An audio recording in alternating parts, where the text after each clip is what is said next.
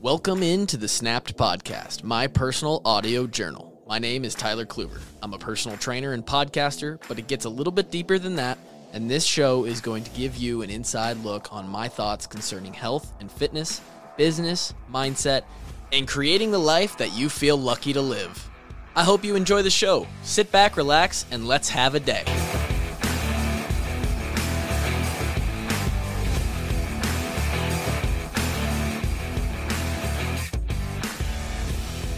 Let's have a day.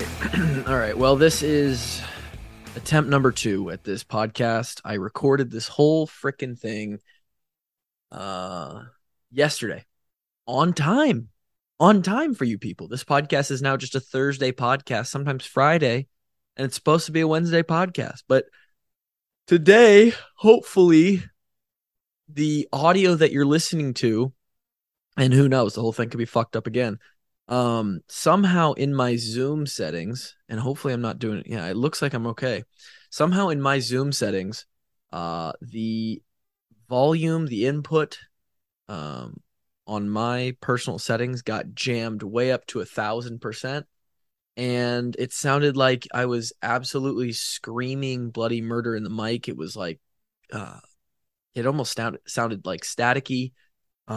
I thought something was fucked up with my microphone. I thought something was messed up with some other computer setting, potentially my audio board. And it turns out it was just the Zoom input level for my audio. So hopefully what you're listening to sounds nice, crisp, and clear, and not, I mean, the audio was absolute. I was going to post it, and you might even be able to hear it if you go to my YouTube channel and watch it.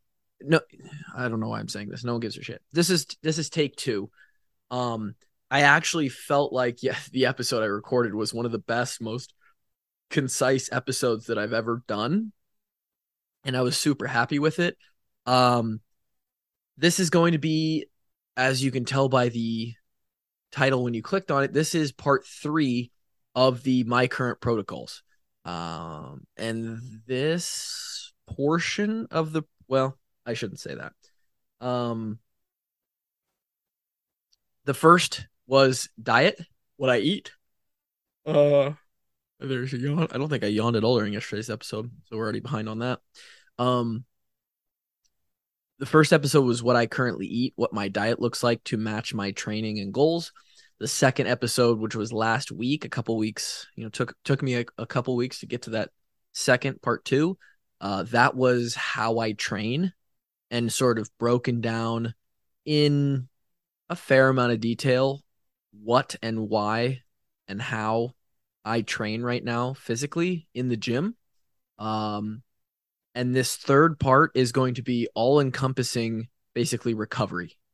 And that is broken down the way I've done it into 3 separate parts, really. I would say 2 and a critical third sort of area. 2 yawns. We love it. 2 yawns. We're doing the third part today, and that will cover basically everything basically the current way that I live my life, when it comes to eating, training, and recovering. A quick update as I sit here, absolutely trashed. It is a rest day, which actually we'll talk about and how that factors into the recovery. This would be week 7 of the 6 week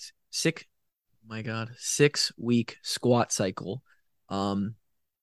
If I were to have continued doing it, I did not continue doing it in the same fashion. I think it's probably a good thing to, it's called a cycle for a reason, is because it's not a consistent all the time thing. I,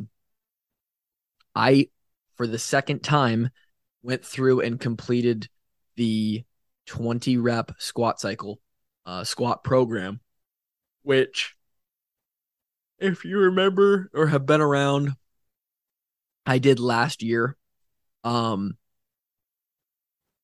reason I'm saying this is probably because I will do an episode recapping the squat cycle in its entirety and sort of isolation.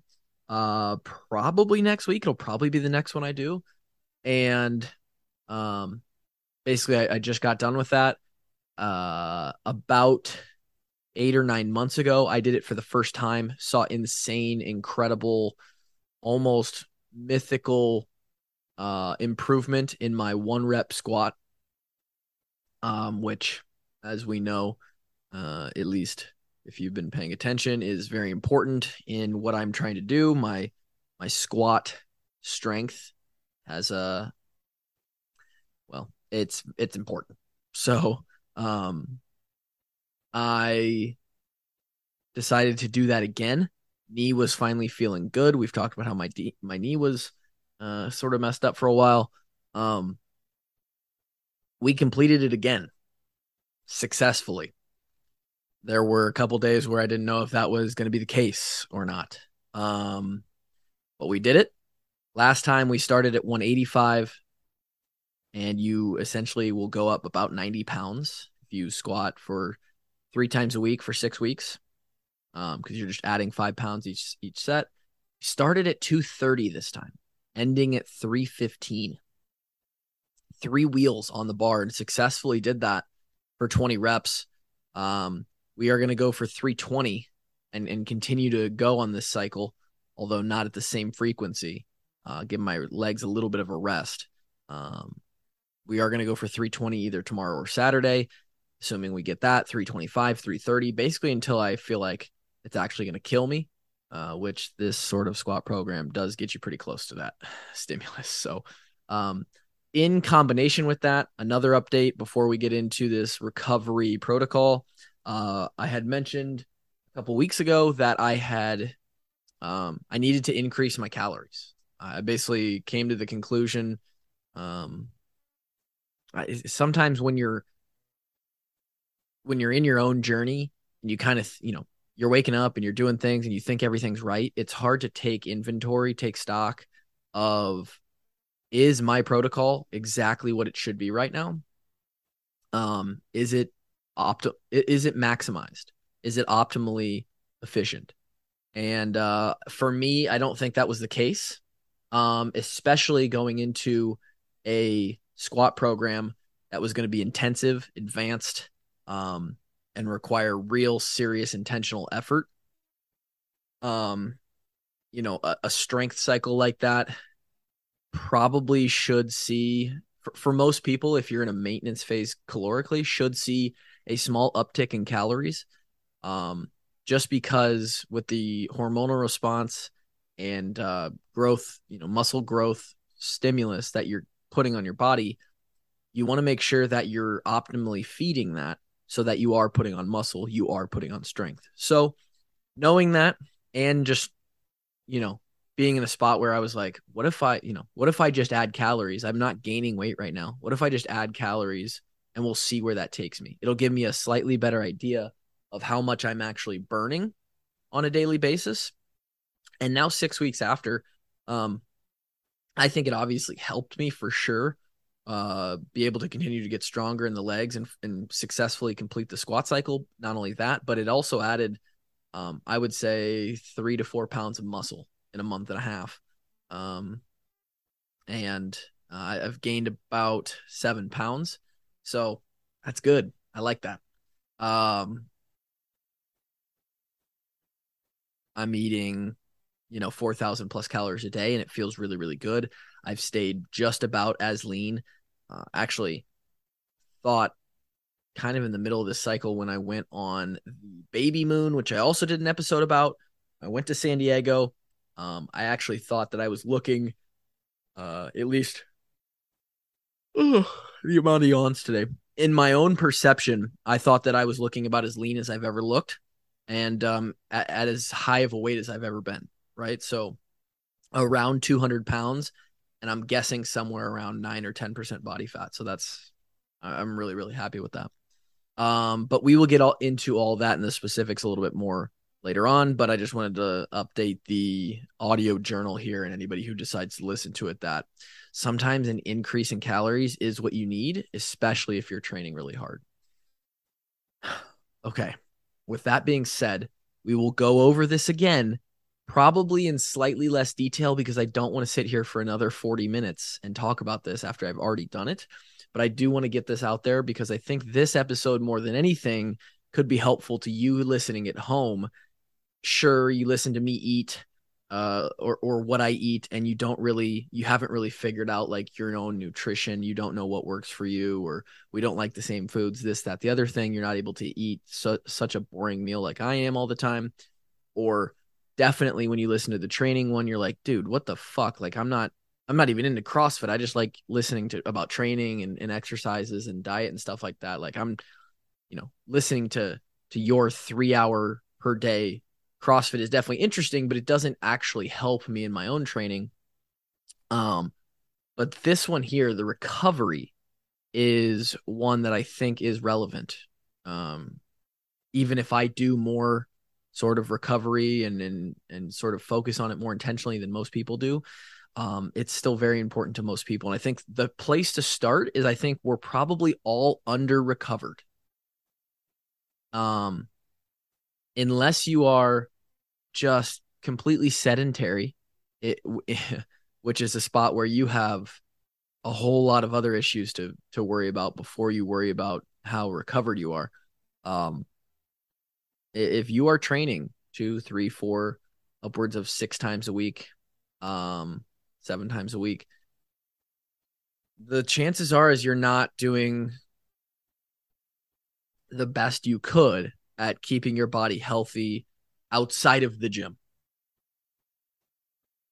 And I think that's always the case, right? Like, are we ever eating the absolute perfect diet, stretching the absolute right amount, foam rolling absolutely the right amount, getting the exact amount of hydration, sleep, whatever we need? Probably not. No. So it's a constant chase towards us trying to be better. That's all this podcast is about, is I'm just trying to get better. I want people who listen to take 1 or 2 things away from each podcast and be able to be better, right? So with that in mind, how do I break down recovery, especially at such a high level? Again, I cringe when I say this myself, but the way I train right now is at a level of professional athlete. It might be slightly under that, 3 hours a day, right? Actual professional athletes are, depending on the sport, are probably training somewhere between 3 and 6 hours a day. Sometimes much more for some sports, sometimes not as much. Somebody like a football player is probably, if it's during the season or a time where they're practicing, called practice training, as well as any time they spend in the gym, they might be spending 3 hours a day on average throughout a week, right? Call it 20 hours in a week. But that might be on the high side for like NFL athletes. Whereas, endurance athletes are probably upwards of 25 or 30. Yeah. 25 or 30 hours for sure. So that doesn't matter. What does matter is I'm doing a lot. And so my muscles are often beat down. My central nervous system is often pretty beat down, right? I'm sweating a ton, losing fluids, losing electrolytes, going in and out of, well, ideally not going out of hydration, but would be on my way if I wasn't keeping that in check. I need a ton of sleep. I need a ton of mobility. So what does that look like? I break recovery down into 3 parts: hydration, body work, and sleep. Those are how I break them down. Body work and sleep are 2 bigger ones. Hydration is pretty simple. There's not a lot to that. We're going to start there, right? Drink water, right? Everybody says drink water. Get your water in you, drink more water. You hear it all the time. Eye-opening to me, and I think a lot of people more recently, I've been seeing a push for this, is hydration is not simply how much water you can suck down. right? Water's great, and I drink a lot of it. But electrolytes play a huge role in actually being hydrated. And in fact, if you drink only water and you don't get a lot of salt slash electrolytes, you can actually drink enough water where you're now sort of waterlogging yourself and you end up just pissing out and diluting the electrolyte supply in which you could then be deficient. So how do I go about this? General rule of thumb, right? Again, this isn't an advice podcast or not. It's not the primary focus of this, but I will kind of give my thoughts on it as far as the inspiration or origin of why I do what I do. So general recommendation, if you were to come to me, would be I need you, the average person, even if you're sedentary, I want you to drink half of your body weight in ounces of water each day, right? So easy example, what does that mean? I'm 200 pounds. Half of that is 100 ounces of water per day for me. If I wasn't doing anything, that's just like living life. And most people will be fucking amazed at what hitting that mark, that standard would do for them. Now, if you're at all training, right? If you're working out at all, you're being active at all, I would add another quarter of that, right? So for me, 25 more ounces throughout the day to help balance out you exercising and sweating. And really, and that puts me, because of my body weight, right at about a gallon, right? So how I do that is I have a hydro flask. It's 32 ounces of water. It's a quarter gallon. I try to drink 4 of those per day, right? So 4 of those per day. Now, it doesn't always happen. Sometimes I'll usually always get 3. Oftentimes I'll get 4, but not all the time. However, that's not my only source of liquid and hydration, right? So I work out. Obviously, if you listen to the second part of this, you listen to how I train. 5 days a week, I'm working out twice a day. Thursdays, which happens to be today, I'll work out once. Sundays, I might put in a little quick cardio session, but usually just a walk. And there will be no workout. But that is still 11 training sessions per week. For each training session, I will put down a 24-ounce shaker bottle of water, right? So that's additional. That is during my workout. I'm thirsty, I'm sweating, I need water. That's a 24-ounce shaker of water each training session. So do the math on that. 11 times, if it's 10 times 25, let's just call it 25 ounces. That'd be 250, about 275 additional ounces of water per week just during my training sessions. That's just over 2 gallons of water, extra gallons. As well as before my afternoon sessions, which there's 5 or 6 of those per week, I do another 12 to 16 ounces of water that house my, what I call a pre-workout, but it's more so just BCAAs and some electrolytes and some salt. So there's additional water, right? And then every once in a while, who knows, we go out to eat or we're sitting down at dinner and I have something else. There's a good chance I'm eating more liquid, or I'm drinking a drink with a meal. And then, of course, you have hydration from the food that you eat, which is sort of hard to quantify, but there's, you do consume water through your food. So it's a shitload of water, right? And you're sitting there going, wow, that's a lot. But for someone who trains 2.5 to 3 hours per day, it's necessary. You could see how much I sweat just in my active recovery Peloton session this morning. You'd be like, holy fuck, like I could fill a shaker bottle with just that, right? So that is how I approach hydration. Not just water, but also salt and that pre-workout drink. And I salt the shit out of my foods. Oh, I forgot to mention, daily, especially if it's hot out, I'm also drinking a 20-ounce body armor, right? A body armor has a little bit of coconut water in it, which is super hydrating. I don't know why. It's got electrolytes in it. It's got a couple other things in it. So another additional 20 ounces of fluid in the form of body armor, which is a super hydrating sort of focused drink. That is what my hydration looks like. I salt the shit out of my food, so I get a ton of extra electrolytes there, sodium, potassium, chloride. That is how that goes. That's hydration, right? Bing, bang, boom. Body work.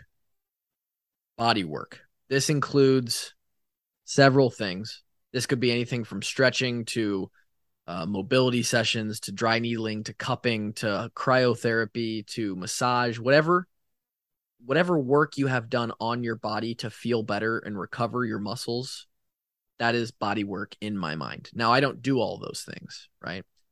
A lot of those external sort of resources cost money that I don't see as worth it. I don't see the a positive ROI there for me, except for probably like a quarterly massage. But even then, I'm lazy and I haven't gotten an actual massage from a masseuse in over 2 years. So, what does my body work look like then? A majority of it is broken down into 3 parts. Inversion, which I'm huge on and is sort of a lost art in my opinion. Most people don't mess around with inversion, don't even have the ability to. Talk about that in a second. Inversion, stretching, which is essentially, now people call it mobility, but it's just stretching, right? Mobilizing your joints and muscles and taking them to end ranges of motion so that they don't get stuck and stiff in between your training sessions. And then tissue release, myofascial release, which comes in the form of foam rolling or sometimes even a little more pinpoint with a baseball or a golf ball, something like that. Those are the 3, right? Big parts. Now, I have a massage gun, right? A little percussion gun that I will use as needed, right? Maybe once or twice a week. On like today, I'll probably use it because I, for the first time in a really long time, am trashed in my biceps, in my ass, in my fucking quads, in my chest. I'm beat up, so I'll probably use that a little bit. And then I also include in body work this idea of walking in the sunshine. And I know you're like, well, that doesn't really make a lot of sense. Here's how I think about it. It's making your body feel better, right? Getting sunshine on your skin, in your eyes, little Liver King, on the face, on the eyes, of the skin.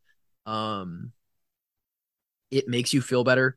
It releases hormones. It resets circadian rhythm. We'll talk about that with the sleep in a second, the third part of recovery. And just walking as well. I sort of use walking as the very first part of a warm-up, or after a workout, a cool down. Of the most low intensity exercise that you can do is just walk, move your legs and your arms and support your frame at a very low intensity.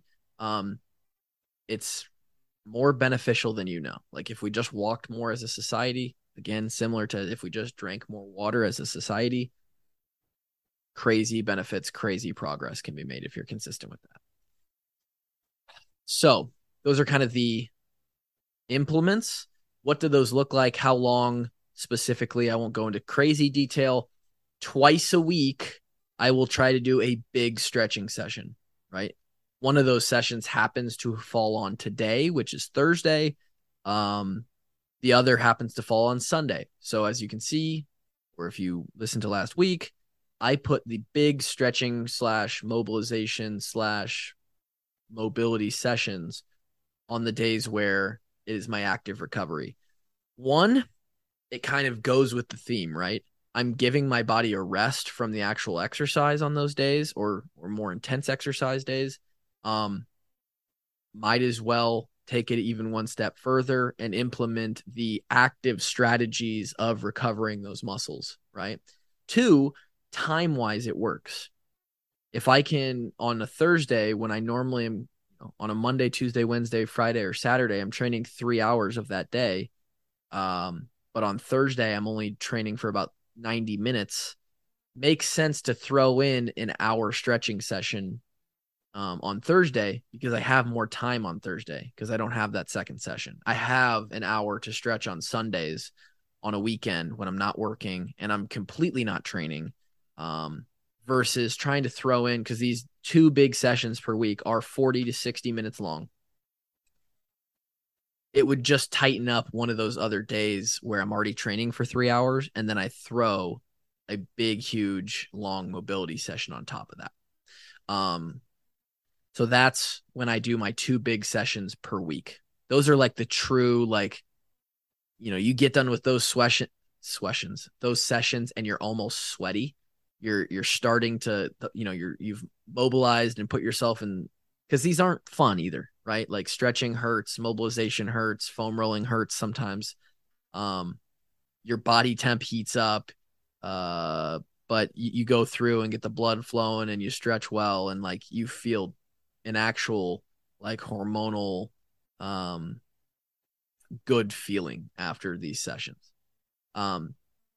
I will do a condensed version of those sessions, 10 to 20 minutes, 3 to 5 times a week. The other 5 days of the week when I don't do those, 3 to 5 of those days a week, 3 at minimum.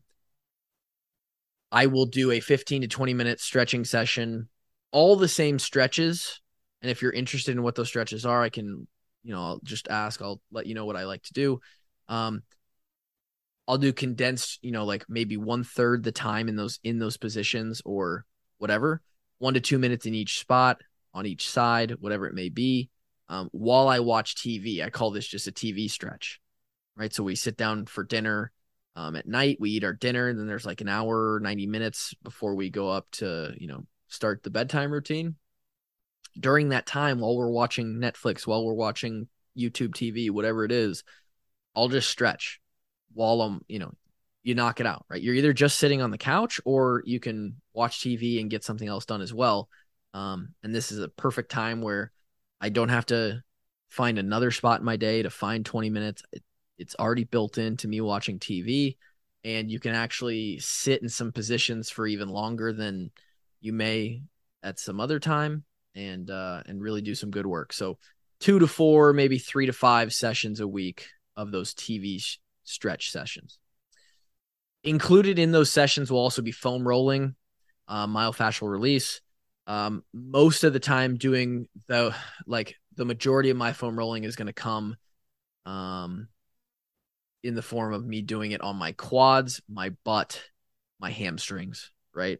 That sort of the top part of my legs, which just take an enormous beating, occasionally on my lats, right? And then if I grab the baseball or I grab the golf ball to roll out some smaller parts, it's going to be the bottom of my foot, my pec, maybe my back, those areas. But I'll do about 5 to 8 minutes of foam rolling as well in each of those sessions, whether it be a big session or a small session. And then inversion will be another 10 minutes per day. And I like to get 10 minutes every single day. Sometimes it's upwards of 15. Sometimes it's 8, right? It just depends on if I feel like I've got my use out of it. You kind of feel it out. I have an inversion table. Some people use gravity boots or hanging boots or whatever it is. I have done this since college. We had one in the college weight room, and it was unbelievable.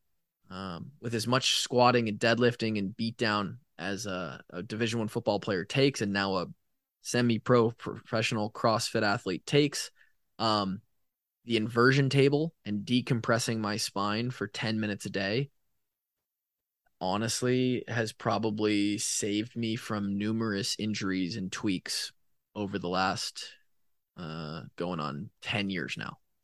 So because of it, and the benefit that I feel from it, I can literally tangibly feel how good it makes my body feel. You'd be hard pressed to find a day where I don't get 10 minutes of hanging in. It sits literally right next to my where my desk now sits, looking right at it. So I'll probably do it right after this podcast, actually. That is the body work, right? Stretching, myofascial release, inversion, occasionally some massage gun, and walking in the sunshine, right? Total, if you combine all of that into one, you're like, how much of that time do you get per day? It's probably 30 minutes. I'd like it to be closer to an hour a day, but again, this whole podcast, this whole idea is like we're never perfect and we're trying to get better. So I'm trying to increase that. You don't just jump in the pool and start swimming miles. You got to swim a lap at a time first. So that's sort of where I'm at. I'm in the middle of that journey to building my recovery out to an hour a day. And I'm at about a half hour, sometimes 40 minutes. Finally, we'll talk about sleep. Potentially the most important third or topic of what we'll talk about today. Sleep is honestly the third pillar of like fitness, in my opinion, or fitness and health, the combined best health version of yourself. I look at it like this. In the gym and during the day, you're going to give inputs to your body in two forms. You've got the physical input or output, I guess, that you would put your body through in the gym, the training that you go through, the day-to-day wear and tear of whatever your career or job looks like, just like the daily task of living, right? Plus what you do exercise-wise. To match and fuel that activity, you're going to input a bunch of food into your body, right? That food is going to be used as fuel to give you the energy to move throughout the day, as well as if your body reaches a state of fatigue or breakdown, that food is going to be what is used to build you back up. The third component, sleep, is the time frame, the state in which the rebuilding happens and the resetting of mental acuity and a bunch of other processes in your body happens, right? So it is just important because if we do not get it, the body will simply not use the food that you're giving it correctly, and a whole bunch of other bad things. So generally, I like to go for 8 hours a night. We're actually recording this at a really interesting time. Lauren, the wife, is a teacher. So until yesterday, she has had the summer off. It stays light out till 9 p.m. During the summertime. So circadian rhythm, which I'll talk about in a second, is a little bit shifted backwards. It's still light outside. It's a whole lot easier to stay up till 9, 10, 11 o'clock if you want. So in the summer, our schedule shifts a little bit, right? We probably fall asleep somewhere around 10, wake up at 6 to 7, and 6:30 or 7, and that's 8 to 9 hours of sleep. During the year, which she just started working now, she will get up at like 5:15, 5:20. Or at least she'll set her alarm for 5:20 because she likes to lay in bed for that long.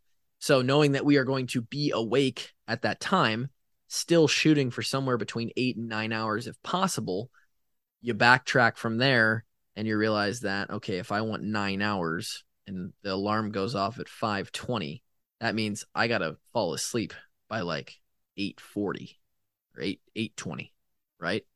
Now, 8:20, probably not always asleep by then, but when we get into a routine here and school's full go and we're kind of into the fall football season and closer to the winter holiday season, we will no doubt be asleep on average consistently in a routine by 8:45 every night. And so 8:45, you fall asleep. It makes waking up at 5 o'clock pretty darn easy. Like you've got your 8 hours. It's amazing what it'll do for you if you just find a routine. So that's what we shoot for. How do I make sure that those 8 to 9 hours are good hours, right? For me, cold and dark are huge. I think for everybody, they're huge. I keep the house at 68 degrees. Our bedroom is on the top floor, so it may be slightly warmer because hot air rises. So call it 69 degrees up there. That is a sort of universally well-known temperature for good sleep. Cold enough that where you want a blanket, but still warm enough that you're not absolutely just shivering, bone chattering, teeth chattering cold. Dark, this is where we fall short. Our curtains suck in our room, so in the morning, once the sun starts to come up, it gets pretty light in our room pretty fast, as well as wife likes to fall asleep with the TV on. And so there's light in our room until we are asleep because we don't set the sleep timer until we're for sure going to be asleep. I've gotten used to that, but it's not ideal if you're really trying to set up the max efficiency of environment. As far as blue light goes, coming off of the TV or coming off of, even more importantly, the phone, which is way closer to your eyes. My prescription glasses have blue light blocker in them, as well as my phone is set to turn off the blue light and only use red light. And that's a setting. You can go into the color. I think it's the color of your screen settings on an iPhone at least. And I've set that to turn off blue light at 7 p.m. every night. So past that, if I am looking at my phone is not using blue light to project whatever screen I'm on. It helps a lot. Let's see here. So blue light blocking, phone setting. I make sure that obviously the other two parts of this, I'm moving and I'm eating well throughout the day. It's no surprise that people who work out sleep better. It's because you've used your energy, right? You've got this vital energy sort of this amount of output that we as humans are meant to expend in a day. And if you don't expend that, we inherently know this too, because when you have kids, you'll hear parents all the time say, oh, they were running around all day today. They'll be tired tonight. They'll sleep good tonight. But then those same people, they don't act on that as an adult, right? They don't fucking move their body all day. They don't go and exercise. They don't exhaust themselves and do all these things to make sure that they're using the energy they have each day. So when you lay down at night, sure, yeah, your body still has some energy left. You're not tired because you haven't used your body like you're supposed to. That's huge. And I benefit greatly from that because I do not fall short in the using my energy each day. And eating right, finding what works well for you and your digestive system and you nutritionally, that plays a nice large role as well. All right. Getting sunshine immediately in the morning. I'm not always great at this, but this is another one that I like to try and do. If I remember, I did it today. I actually got 20 minutes of it today. Immediately in the morning, if you can, right? Not everybody can. Take a walk out in the sunshine. And if the sun's not shining, that's okay. It'll still come through the clouds. You'll still get that natural light. But exposing yourself to natural sunlight in the morning, first thing when you wake up, is something that will set your circadian rhythm and sort of your internal clock process for the day. Once you do that, your body is on a timer in some sense and will start to wind down and be ready for sleep, ready for bedtime sooner than or closer to when you would like it to be. So that's an important one as well. And then if I need to, our podcast, the bigger one, the Walk On podcast, does have a CBD company as a sponsor. They aren't CBD specific gummies for sleep. They're just sort of like, hey, take this and this helps you sort of recover any benefits that CBD gives you. These they're just like all around gummies. but I have had those gummies before. I'll take that at night sometimes if I'm really struggling.